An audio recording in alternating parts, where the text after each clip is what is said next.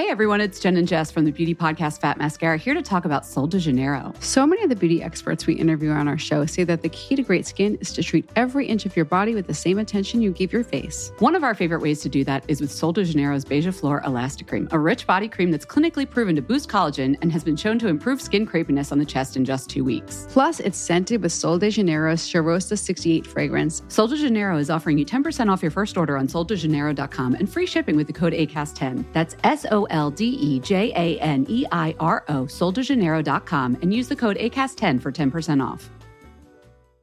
Ryan Reynolds here from Mint Mobile. With the price of just about everything going up during inflation, we thought we'd bring our prices down. So to help us, we brought in a reverse auctioneer, which is apparently a thing. Mint Mobile Unlimited Premium Wireless. How to get 30, 30, bit to get 30, bit to get 20, 20, 20, bit to get 20, 20, bit to get 15, 15, 15, 15, just $15 a month?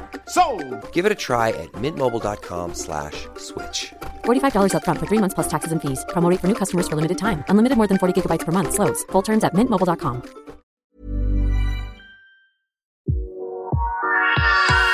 This is Let's Talk About from Style Canada. And let me tell you, we're talking. Let's face it, we talk a lot. We talk about things we love, hot topics, and anything in between. But what about the things we don't talk about? What about the things we want to know but don't know how to ask? Don't worry, we've got you covered.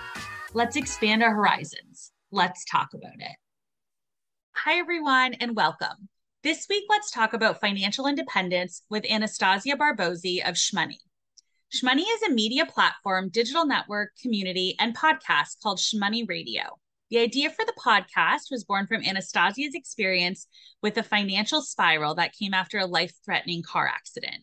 The incident put her in a position where she had to ask for financial support. And during that period, she began to wonder why it was so hard to ask for help, why we pride ourselves on our financial status, and more. The podcast's diverse range of high-profile guests has various backgrounds, from traditional banking to beauty industry entrepreneurship. They have collaborated with financial industry leaders such as Wealthsimple and NerdWallet. And in 2021, Shmoney landed its first partnership with Montreal-based fintech Hard Bacon to help the company appeal to a female millennial audience. Hi, Anastasia.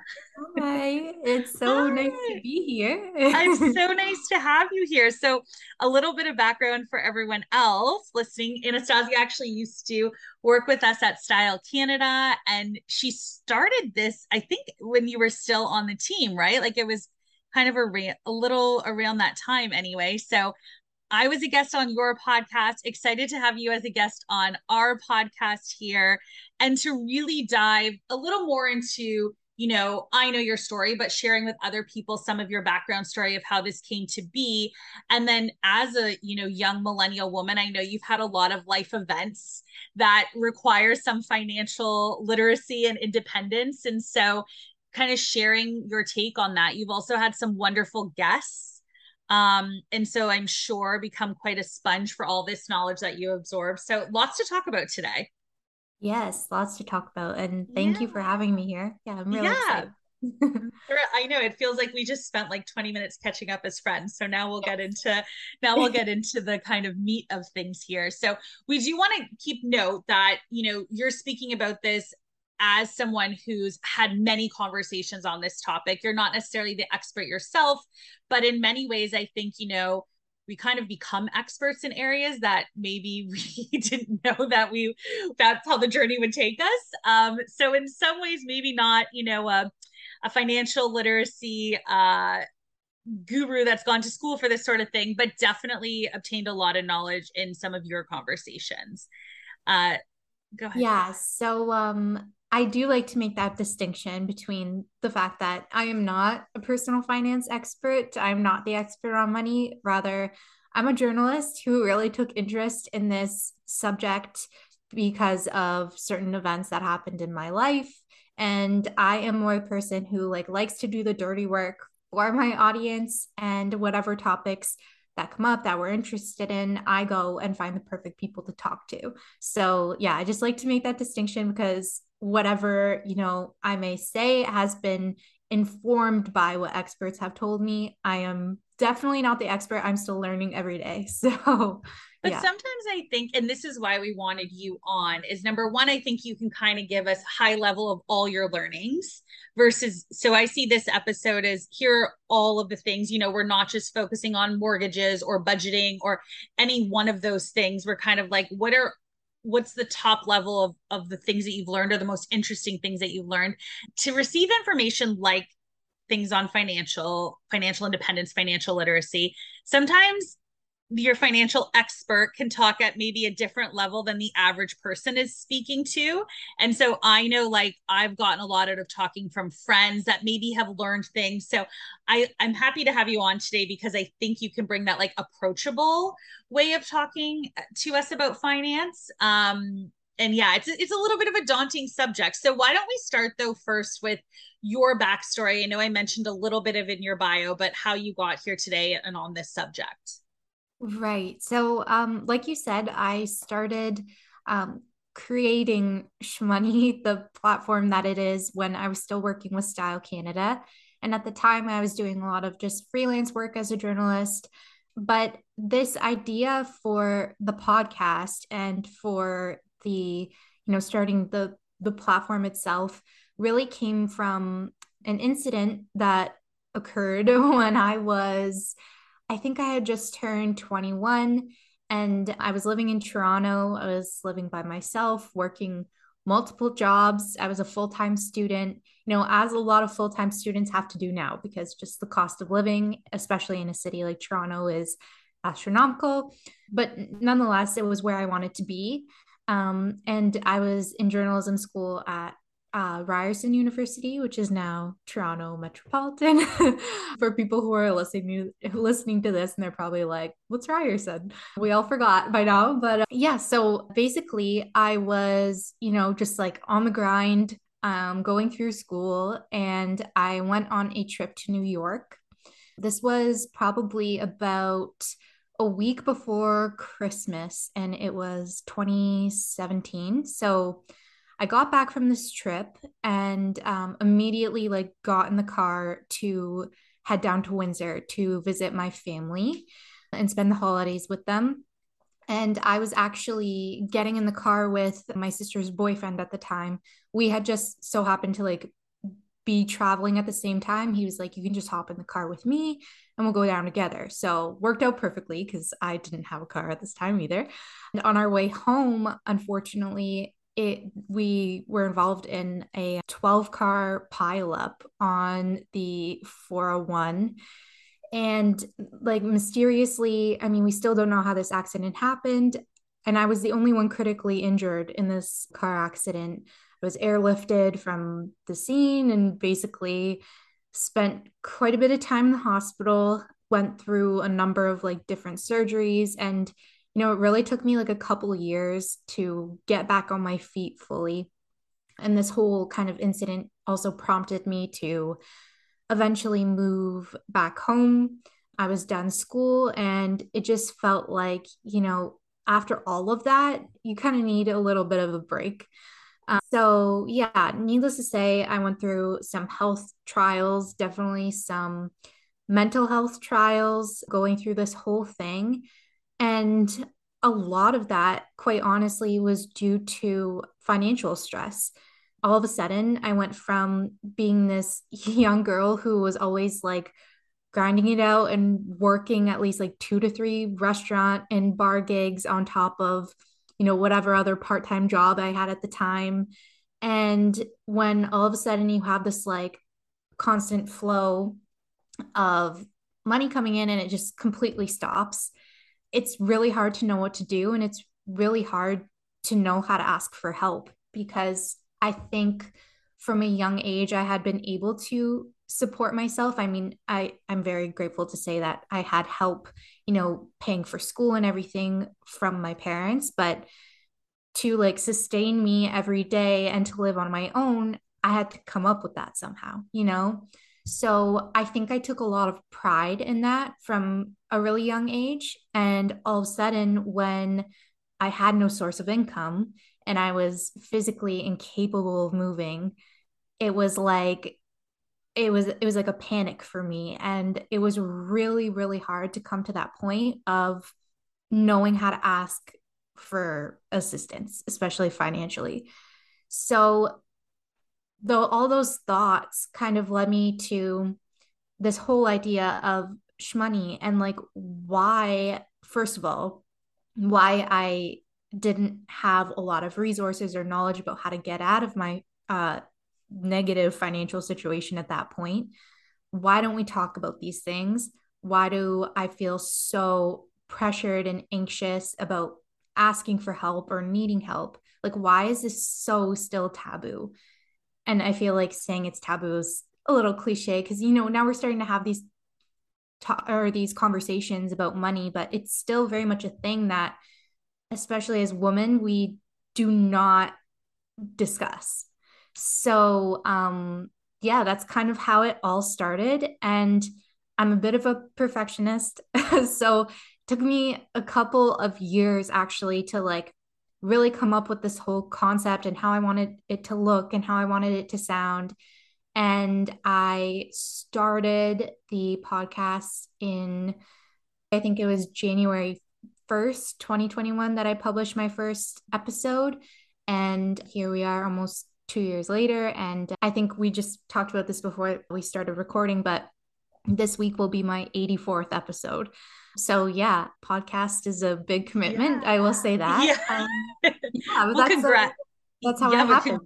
Congratulations on 84. It is a lot of work. And so you do have to be very passionate about it. But I think, clearly your passion came from being in that situation, right? And being confronted with it. Like, I think in life, we're confronted with these situations so that we can maybe you hope something can come out of it that can maybe like make a little bit of a difference, right? And for you, that's happens to be like the financial piece of it. And I think that's awesome because simultaneously when you were talking about this with me, and I was always just at the same point in time, like, why aren't we having these conversations as women? Because I think I had maybe like just something big financial had just happened to me. And that I feel like maybe it was like I just bought a house or there was something that had happened where I was like, no one's talking about this. No one's like breaking it down. And, I know what you're saying that it's become a little less taboo, but like it hasn't also. Like, I feel like there's still conversations that I'm having with girlfriends where like everyone's being so like discreet about their salaries or like discreet about how much they have saved. And I think sometimes when I talk about it, because I'm trying to like break down a little bit of those barriers, I'm like pretty upfront. I think sometimes it could come off like, well, why is she telling us that? Like, is it like a bragging thing? Is it like a this, that thing?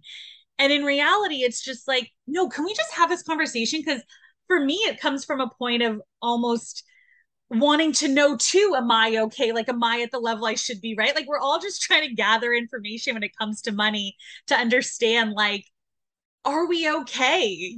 Because it's such a basic need of it. At least that's maybe for me. But can you talk a little bit about like what you found in that stigma, whether it's through your personal relationships or maybe even with guests that you've had on and what that looks like?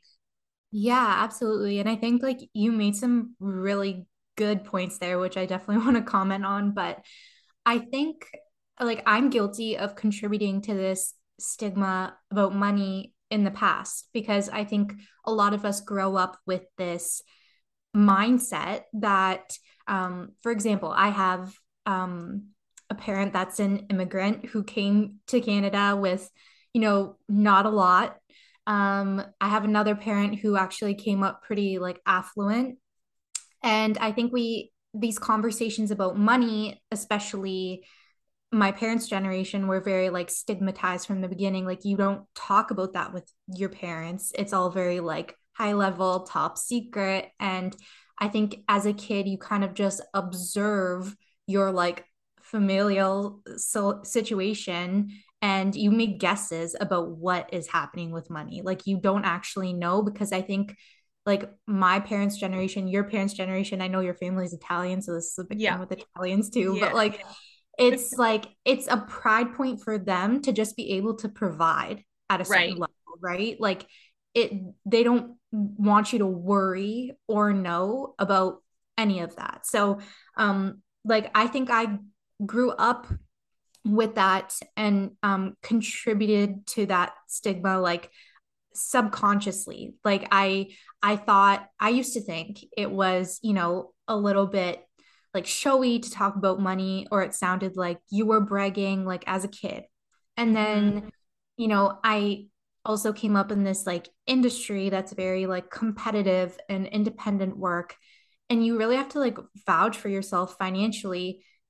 But it also, like, our industry makes it even kind of harder to know or talk about money in general because it is so competitive. And I think that that goes for a lot of other industries that people are in. But I think what another thing I've learned besides like, these mindsets that we grow up with is that the majority, I think, of what the money conversation has been focused on, especially for women, has been on like career advancement and like entrepreneurship. And that whole conversation is like very popular right now, when in reality there is a huge difference between like having conversations about just basic financial literacy and actually knowing what you're doing with your money, and like, you advancing your salary or increasing your salary. Like there's Right. a very hard line between like, these like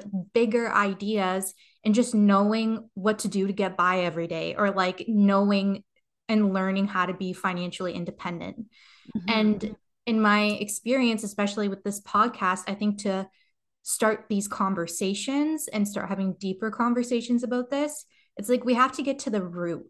Like we can't just look at these very like top level things, like how do we get from 0 to 100 kind of thing, right? Like from the very basics of like budgeting to knowing how to like read your pay stub and knowing that you should always have your own checking account. Like those are the root things that we need to talk about and make them appealing in some way. And that's what I hope Shmoney can do. And that's what it's proven to do. Like these bigger ideas are obviously important to talk about too, but how are we ever going to be successful at that like higher level of understanding, your personal finances, when the very basics are like what it's rooted in, right? So I would say that's like, I hope that answers your question, but that's No, it does. Yeah, it does. And I think it's just as you're talking, I have so many thoughts going through my head, because I think you're right. I love that you said that early mindset. And I think my parents weren't immigrants, but my grandparents were. So I think that was like instilled in my parents and trickled down, right? So I relate to you on that. And then I also think it's really interesting. You're right. We're always talking about like, when we talk about women in finance, it has to do with salary and climbing the ladder. But like, there's lessons for women in their 20s just starting out that don't necessarily have to do with career, right? That just have to do with those basics that you mentioned. And so I kind of have two questions. So I'll go to the first one, and let's keep going on the mindset idea, because I think when you talk about the starting point, it's really that. And I part of me wishes my sister was on this one too, because she talks about it so great in terms of like how my dad drilled into us a certain mindset about money. But I'd love to start with, how did you break out of that mindset? Because, and I'll share my mindset was like, this is the money coming in, this is the money going out. Like there's only so much coming in. Like that's how it was explained to me as a child. And so, even though we had a very nice life, it was still that immigrant mentality. And so you always kind of like, I don't know if it was you're scared of money or you like tried to like hold on to it really tightly. I'm not sure what it was, but I'd love for you to talk about how you broke out of that mindset that was instilled in you. Right. Yeah, I think, and if you did, because it's probably a work in progress, right? Yeah, 100%. Like I still feel like a little cagey about some like topics when it comes to money. And it's all just, yeah, it is a process of getting over it. But I would say two things, honestly. Like I think my mindset and my approach to even talking about personal finance really changed with starting this podcast. I think a lot of our like good money advice or like, sharing ways we've been successful, like we tend to hold those things like close to our chest, and we tend to hold those like details, those like very minor details. Let's say, like, I don't know, how much we put aside in a week or how much we make in a week. Like we all hold those things very close to our chest. It's very like much a pride point, but very much an insecurity as well for a lot of people to share that, especially with like their, like close friends and family. But just starting to talk about it and being open to talking about it is one thing that really changed my mindset. Because like once it's out there and you're talking about it, it really becomes less of like a like scary thing. Like, why is this so hard to talk about? It shouldn't be. It's literally everyday things. Money is an everyday thing that we deal with, from like the $2, I don't know, bottle of water that you picked up at the convenience store to like, I don't know, going to cash your check at the end of the day. Like it is something that we use and have to deal with every day. So like, why should it be this like secret subject, So that's one thing. And then I would say through like some of my podcast guests and, just getting more involved in this world, this is a little bit of like a flightier idea, but it just really makes sense, is adopting like an abundance mindset rather than a lack-based mindset. Because I think, especially, I'm sure if anyone is listening and they come from a family who has, immigrated, who maybe didn't come from a lot, we tend to like automatically absorb or come up with these lack-based mindsets where we think there's never going to be enough. Like we constantly have to save, hoard. Like we think, we're without. When if you tend to like flip that on its head and start to think about like maybe the ways you spend money on things you value, or things that you're already grateful for that, maybe don't cost you a thing, or maybe cost you a little bit, but like you could see that you have so much, instead of like always being in this state of mind that's like coming from a place of lack, right? So I think that's something that's also really changed my mindset and my ideas about money, because instead of looking at things through, this perspective that like I constantly have to have more, you'll never be satisfied. So those are, I would say, two things that have really like changed my mindset. I love that you touched on that, because even when I think of like the big financial decisions I've made, we're almost probably not, they're either the universe brought them into to me in a certain way. Like they're probably not decisions I would have like logically made, if that makes sense. But because I just had my mind almost told, like I told myself I can do this, or I had that, I don't know if it was an abundance mentality necessarily, but I kind of like that visualize, materialize mentality anyway. They actually came to fruition and came out, down the road, looking back, some of them, 5-6 years, I'm like, oh, that was really smart. And like, I didn't really know it at the time, but had I approached it from a scarcity mindset, I would have never done it. Right. Like I would have never made those moves, but whatever it was. So that's, I love that you touched on that. I feel like that's a really kind of important thing. Not that it's just all about your mindset, but like it can help for sure. And you talked a little bit, and we kind of touched on this idea of, when you're in school, actually no one talks to you about personal finances, which and I don't know if that's changed in the curriculum, but at least when I went through school, no one talked about it. I don't think it's changed, but hopefully it's changing for the better. But what is some of the, basic points for someone starting out in their 20s, right? Because usually probably you're finished school, you're in your first career on your own, and you're really budgeting for yourself. What are some of those like best practices you think one should implement when they're kind of transitioning from student to worker, I guess, or to providing for themselves anyway? Not to say that I'm sure some people are also doing that during school, and going to school. I know I worked during school. So I don't know if you want to take a step back to that and talk about budgeting in, going through that process or going into your 20s? I'll let you decide if you think they're kind of similar or there's different things to focus on in each of those situations. Right. Yeah. No, when I get there, I feel like I'll be able to decide which way I'm going to take it. But I just want to preface this by saying, just as a reminder, again, I am not your like financial expert or like MBA. I am just, this is coming from what I've learned from other people and other methods. And I just think, like, moving into your question, it is also really important to acknowledge the fact that, like, yes, like a lot of us were not taught very practical personal finance things in school. Like in high school, I was like, we were like focusing on like, okay, like create your own company and do this and that. And while all that's very valuable, like it's like we weren't being taught how to, like, maybe do like a budget spreadsheet or do our taxes, right?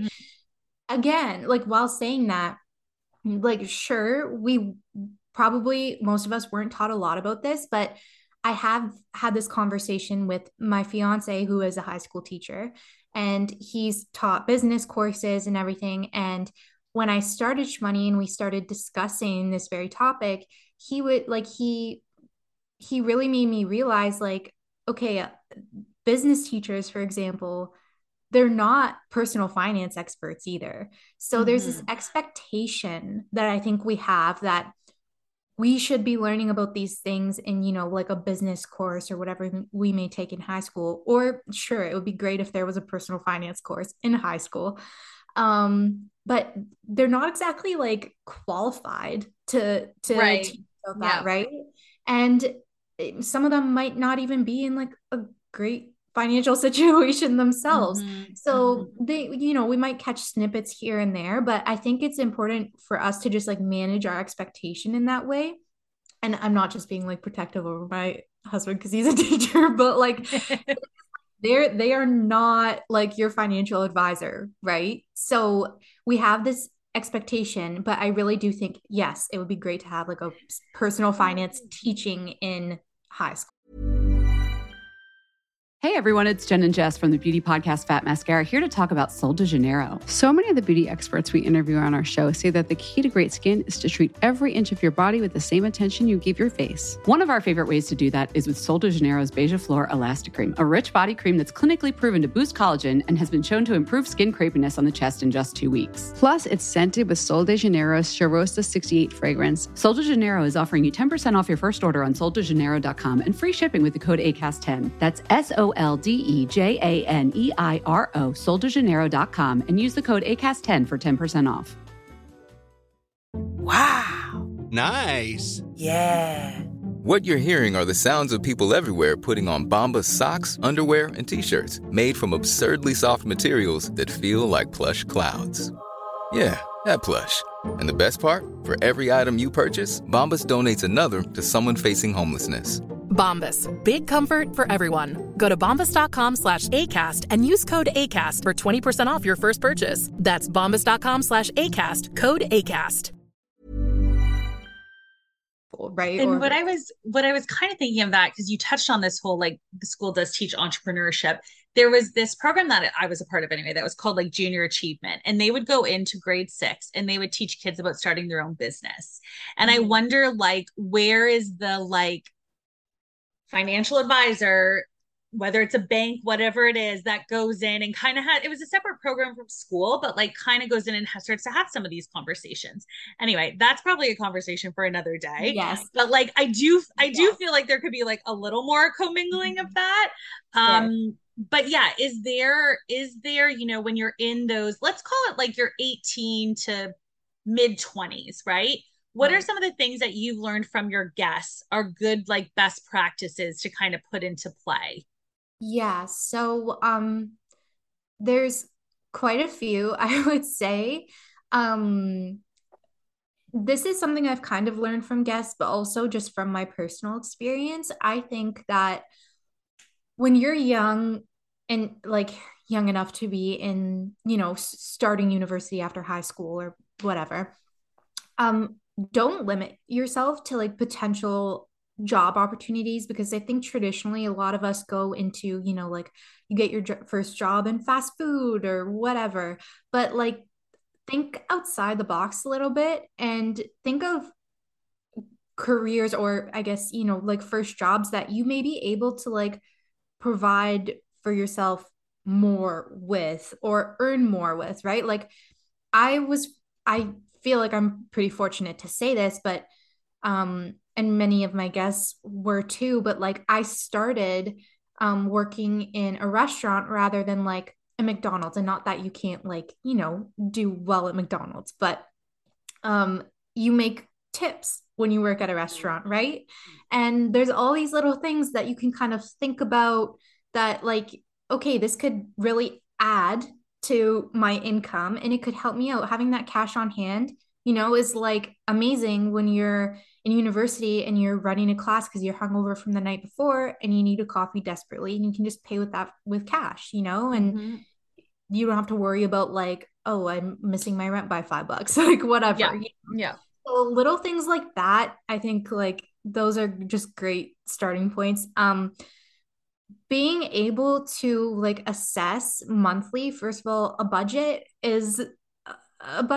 yeah, it can be boring and it can be a little intimidating to like figure out. But even just writing down like in a spare notebook what you're spending weekly, or after, you buy that coffee, write the expense down and add that up at the end of the week or the end of the month, and just be able to assess like exactly how much you're spending in relation to how much you're making. Because if there's a negative number there, then maybe it's time to reconsider some of your weekly habits, or maybe you just need to make a little more money, which I know can like be hard, a whole other task in itself, but just being able to look at those numbers is like key. Can I interrupt you for 1 second? Because there's one app that I use, and I don't know if it was US based or Canadian based, but because I was living in the US at the time, but I think it was called, I just Googled it, Qapital, I believe, and it rounded up to what, have you heard of that? I haven't actually. Qapital. I believe that's which one I was using. But, and this is not an endorsement for them. I don't even know if it still exists right now. But what I liked about it is it did just that. It like kind of put my expenses, I think it like connected maybe my debit or my credit card to my savings account in my bank. So I saw what I was spending, but it also would like round up to the next dollar, and whatever it would round up, it would put into like a savings account. And that's how I was actually able to save quite a bit of money from just doing that. But I think just what you're kind of talking about too, is just the visibility of looking at your money, right? Like I know I try to each morning just kind of like go onto my banks, take a look at where I am, not because I need to action anything, but just be like, okay, this is what mentally has gone out. This is what I have to pay. This is what's coming in. Like just kind of having that touch point, almost like I would say maybe even every other day for me, just puts money. I'm aware of how I'm spending it, if nothing else. Right. Yeah. No, being able to visualize that is definitely key, because like technically, okay, you don't, especially if you only have like a checkings account and you're not checking it every day, like you really have no idea unless you're adding it up, like how much did I spend, how much is coming in. Like you need a visualization. You really do. And I wasn't good at writing it down, so for me just like checking my bank account was like my check-in. So for people that are maybe not disciplined, because I wasn't at like keeping track of it that way, it was a good way for me to be like, whoa, you need to like pull back kind of thing, or you're okay, you can get this. Yeah. And I would say that's a great tip as well. Like if you know you're not going to be disciplined with like writing out your expenses, or putting them into a spreadsheet at the end of the month, there's a lot of like free budget templates out there now that you can literally just download in like a Google sheet and fill it in. You don't have to do any of the work setting it up. If you're not going to be disciplined with that, you can like just make sure you take a look at your online banking app every day and go, okay, this is how much is in my account, and look at your expenses and like, okay, maybe it's you don't buy lunch that day. Like it's Right. that simple. Right. Yeah. I think just two other quick things. Uh, Saving, obviously, that can be hard when maybe, you're not making a lot of money, especially if you're a student. But even if it's like $50 a week that you're putting in an account that you can get at, it really is like key to being able to not only maybe have a little bit of money to play with like later on in life, but also have in an emergency. Because just personally, I was in a situation where I did have a little money saved when I was in that car accident, but that like I went through that like that with like a month's worth of expenses. And then now what? Now what do you do? And you're in a situation where you may need to borrow money or ask for help. So having that like slush fund or just like savings is really important. And I think any one of my podcast guests would tell you that. And then one thing that I learned personally, especially in my university years, and one thing that anyone on Shmoney Radio will tell you too, is to not be afraid of credit. I was hoping you were going to yes. say credit. Yeah. Yes. So I was one of like those people who like I was always very careful with watching my money. I always liked to save as a kid. Like leading up to that accident, I had always been what I thought was pretty good with money, right? And I was terrified at the same time of the risk of like taking on a credit card and potentially owing money to someone. But the earlier that you can start building your own credit, the better.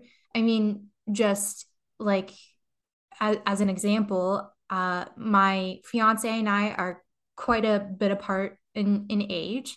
And like we were able to buy a house together. And because I had, good credit, I was able to like contribute, being that I'm almost like 11 years younger than he is. So just in our situation, like right there, that's an example of being able to just show that you're good to pay things back if you may need to, right? And again, in an emergency situation, having a credit card is a very good thing to have. That way, as long as you're paying it back regularly, whatever you owe, you're not having to borrow from someone else.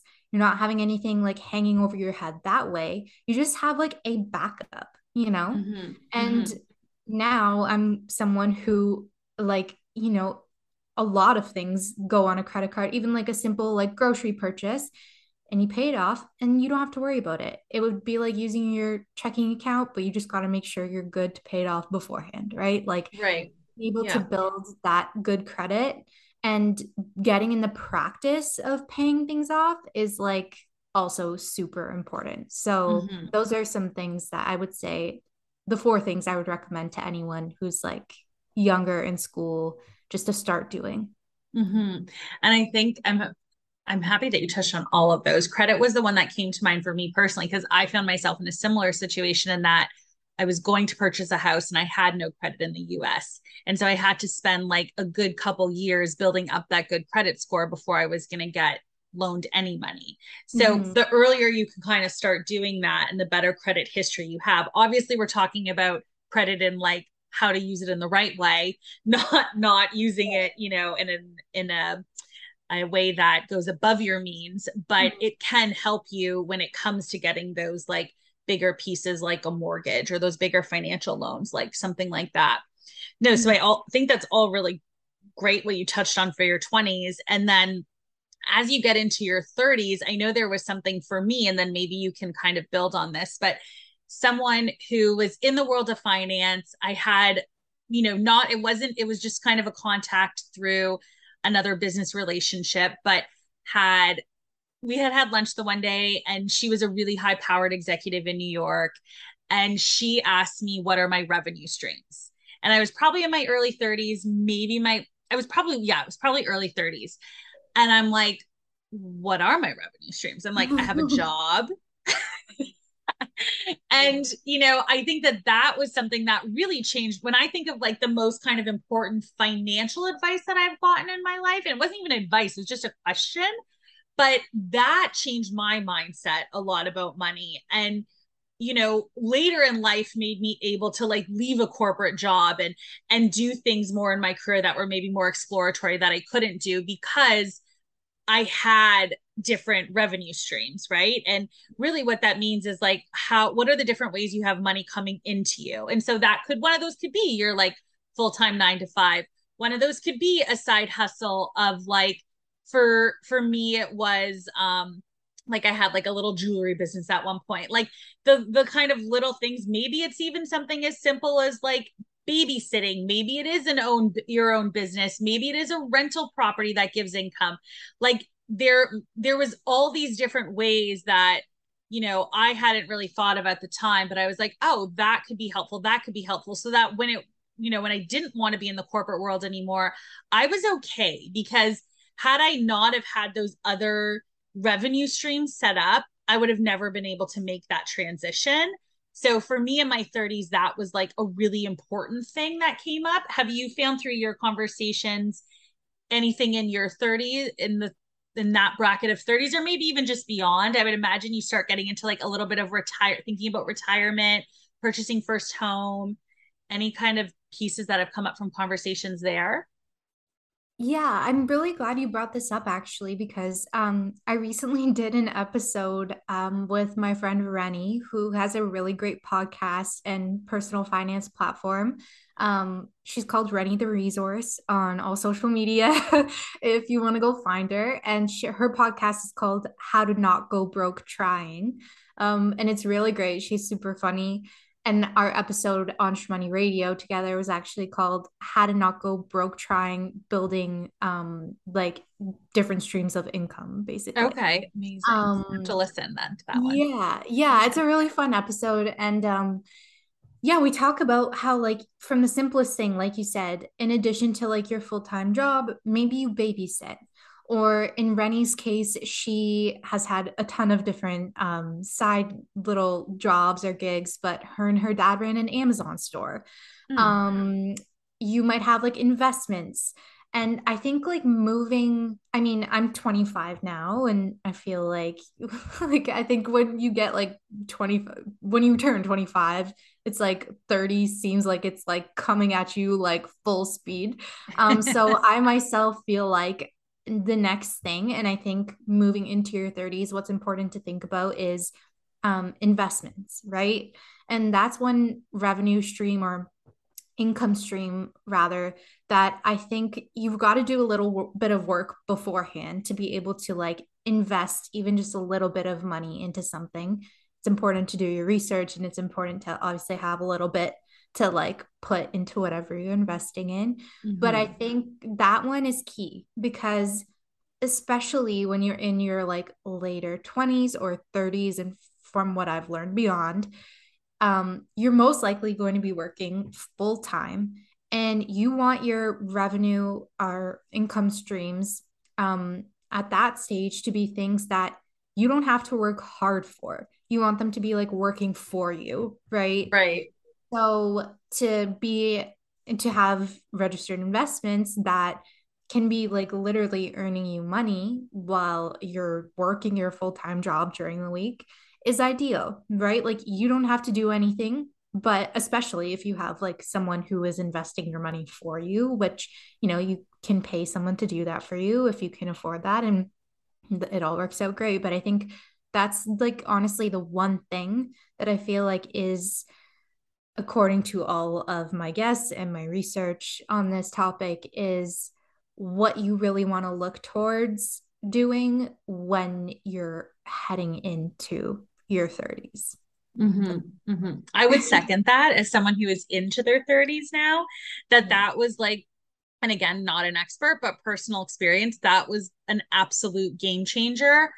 And I think my friends would even, my friends that have maybe gone that path or seen my path would say the same thing. Cause like, I wouldn't have been able to like take those risks had those other revenue streams not been already in place. And it really, when you do get into your mid 30s, it is like, how am I making my money work for me?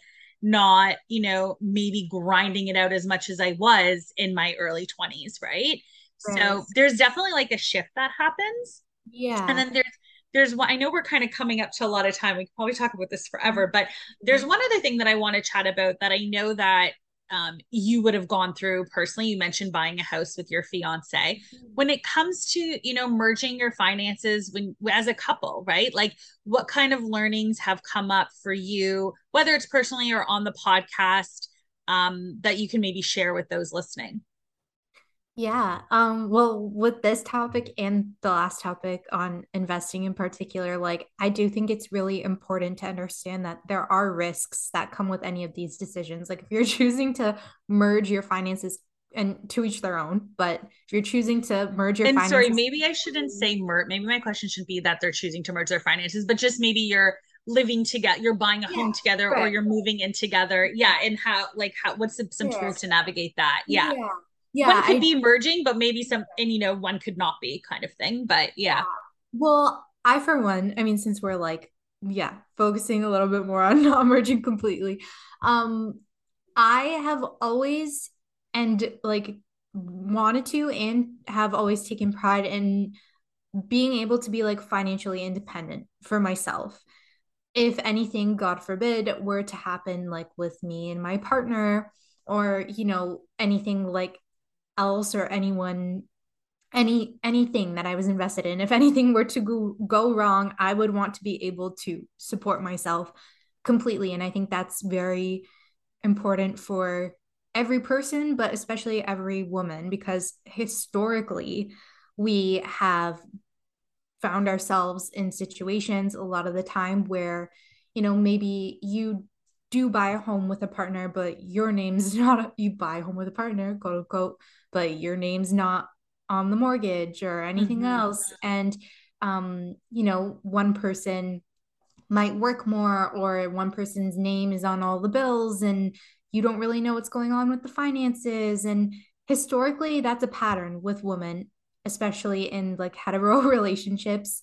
We do not have a lot of power financially, and we end up struggling to become financially independent if things go south. So I think for me, especially when in the process of buying house with my fiance, finances all of a sudden become like the hot topic of conversation, because you're really just both focused on like how can we achieve what we want to achieve here, and how do we work together to do that. And from the beginning of our relationship, when we became serious about getting married, I had always made it really clear and wanted to make sure he understood that it was important to me that I always had my own financial independence. I will always have my own like checkings and savings accounts apart from what we have together.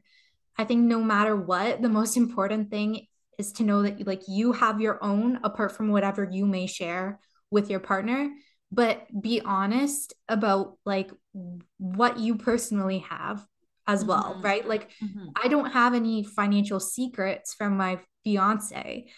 We're both very open about our personal financial situations, and we're both very open about like what we share together. Mm-hmm. So I think that was really an important part of like being able to buy our home together. um I don't know if I'm getting off track here, but you No, reminded no, me of no. it. That was great. I think that's a great, I think at the end of the day, obviously everyone approaches things in a slightly different way. But again, as someone that is now into their 30s and, has seen divorce happen and things like that, I think absolutely having, your own separate man and women having your own separate finances, or being able to at least like take care of yourself. Not everything has to be separate, but take care of yourself is critical, because it could be your make or break if something changes in your lifestyle, right? Yeah. And so yeah, I don't know if there's anything else to add to that, but I do think that that's probably, to your point, the number one thing as you Yeah. kind of come together at that, as you get into that stage of your life and Yeah. coming together as a Sorry, couple. remind me of your question again. You were asking about like buying It was our just, yeah, home. if there was any, like, again, best practices as a couple that are moving in together or buying a home together, if Right. there was anything that, whether it's you did personally or I've heard from Mhm. guests, that you felt really helped you in that Yeah. process. So I think like three really quick points, and these just like all popped into my head when you said just working together to get that done. Like number one would probably be coming off my last point, constantly like reevaluating your situation together. So like in the negotiation process, or just looking at homes and seeing the prices of them, like constantly coming together and being like, okay, like here's what we have, here's what we maybe want to save before we like go ahead and make an offer. Just constantly being in conversation about that, I think is key. I would say doing your research together is really important. And obviously, doing that separately is important too, but making sure you're discussing like whatever you're reading, whether it be like tips and tricks on how to get the best like mortgage rate or how to negotiate with someone. I think like being able to like share those things with each other and discuss them, but most importantly, above all, doing your research before you step into doing anything like buying a house is another key tip. And my last one would be with yourself too, just in general, but in that like home buying process, being brutally honest about like what you can and can't afford and what you want and what you don't want. Because I think no one wants to be in a situation where like you're compromising, especially on something like a home. Like this is something you're going to live in. This is something you're going to be spending most likely your life savings on, especially if you're, my age or younger buying a home.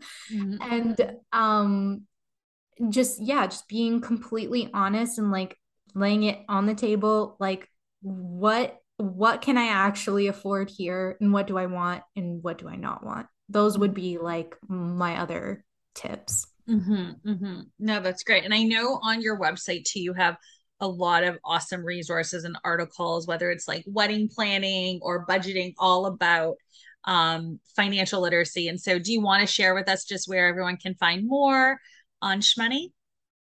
Yeah, Shmoney, you can find Shmoney almost anywhere on the internet or on social media via Shmoney Radio. So it's just a play on how Cardi B says Shmoney. I love the attitude that she gives it. Instead of saying money, she's always says Shmoney. So I thought it really suited it. But yeah, you can find Shmoney at SHMONEY radio on basically any social media. And the website is shmoney.club. And yeah, the podcast is available on almost any podcasting platform. So Apple Podcasts, Spotify, anywhere really. Awesome. Awesome. And when do you release new episodes of the podcast? It's weekly? Weekly, but more recently I've been doing like twice weekly. So on Mondays we have this series called the Hone Your Habits series, and those are more like kind of daily like tips and tricks. They're little bite-sized episodes on how to improve your financial literacy and lifestyle.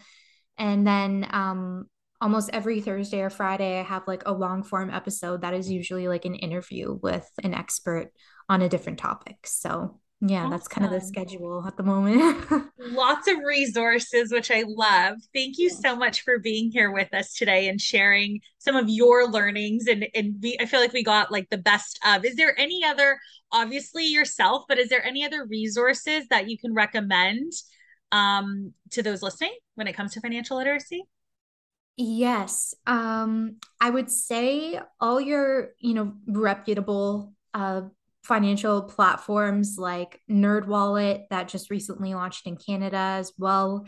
That's a great resource. Investopedia, Hardbacon, which you mentioned earlier was Shmoney's first partner. Thank you, Hardbacon, if you're listening. They are a great Canadian resource as well. And they almost all their content and their entire website can also be translated into French, or actually it's originally in French. So I think that's like a great one for Canadians. And then I love to support like all of the content creators that like I've interviewed for Shmoney's podcast too. So Like I mentioned, Rennie is a great resource, no pun intended. And I mean, there's just so many guests at this point. So I would recommend going to Shmoney's website and checking that out. Yeah. And seeing what kind of topic is most valuable, I guess, or to that person looking. Yeah.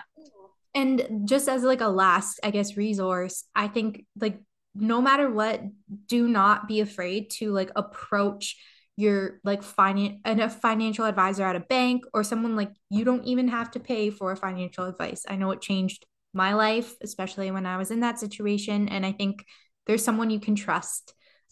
So yeah, don't be afraid to use them as a resource either. Awesome. Well, thank you so much for sharing all that. Appreciate you being here. You for having me. Thank you for tuning into this conversation. We will have a brand new one on a brand new topic every Monday. If you were intrigued by anything in our conversation, we encourage you to talk about it. Tell a friend, post on social media, take action in your very own way. Subscribe to get the newest episode at your fingertips as soon as it drops. Until next time, check out Style Canada, a disruptor in the media for its community of inquisitive. Hey everyone, it's Jen and Jess from the beauty podcast Fat Mascara here to talk about Sol de Janeiro. So many of the beauty experts we interview on our show say that the key to great skin is to treat every inch of your body with the same attention you give your face. One of our favorite ways to do that is with Sol de Janeiro's Beija Flor Elastic Cream, a rich body cream that's clinically proven to boost collagen and has been shown to improve skin crepiness on the chest in just 2 weeks. Plus, it's scented with Sol de Janeiro's Charosta 68 fragrance. Sol de Janeiro is offering you 10% off your first order on soldejaneiro.com and free shipping with the code ACAST10. That's SOLDEJANEIRO,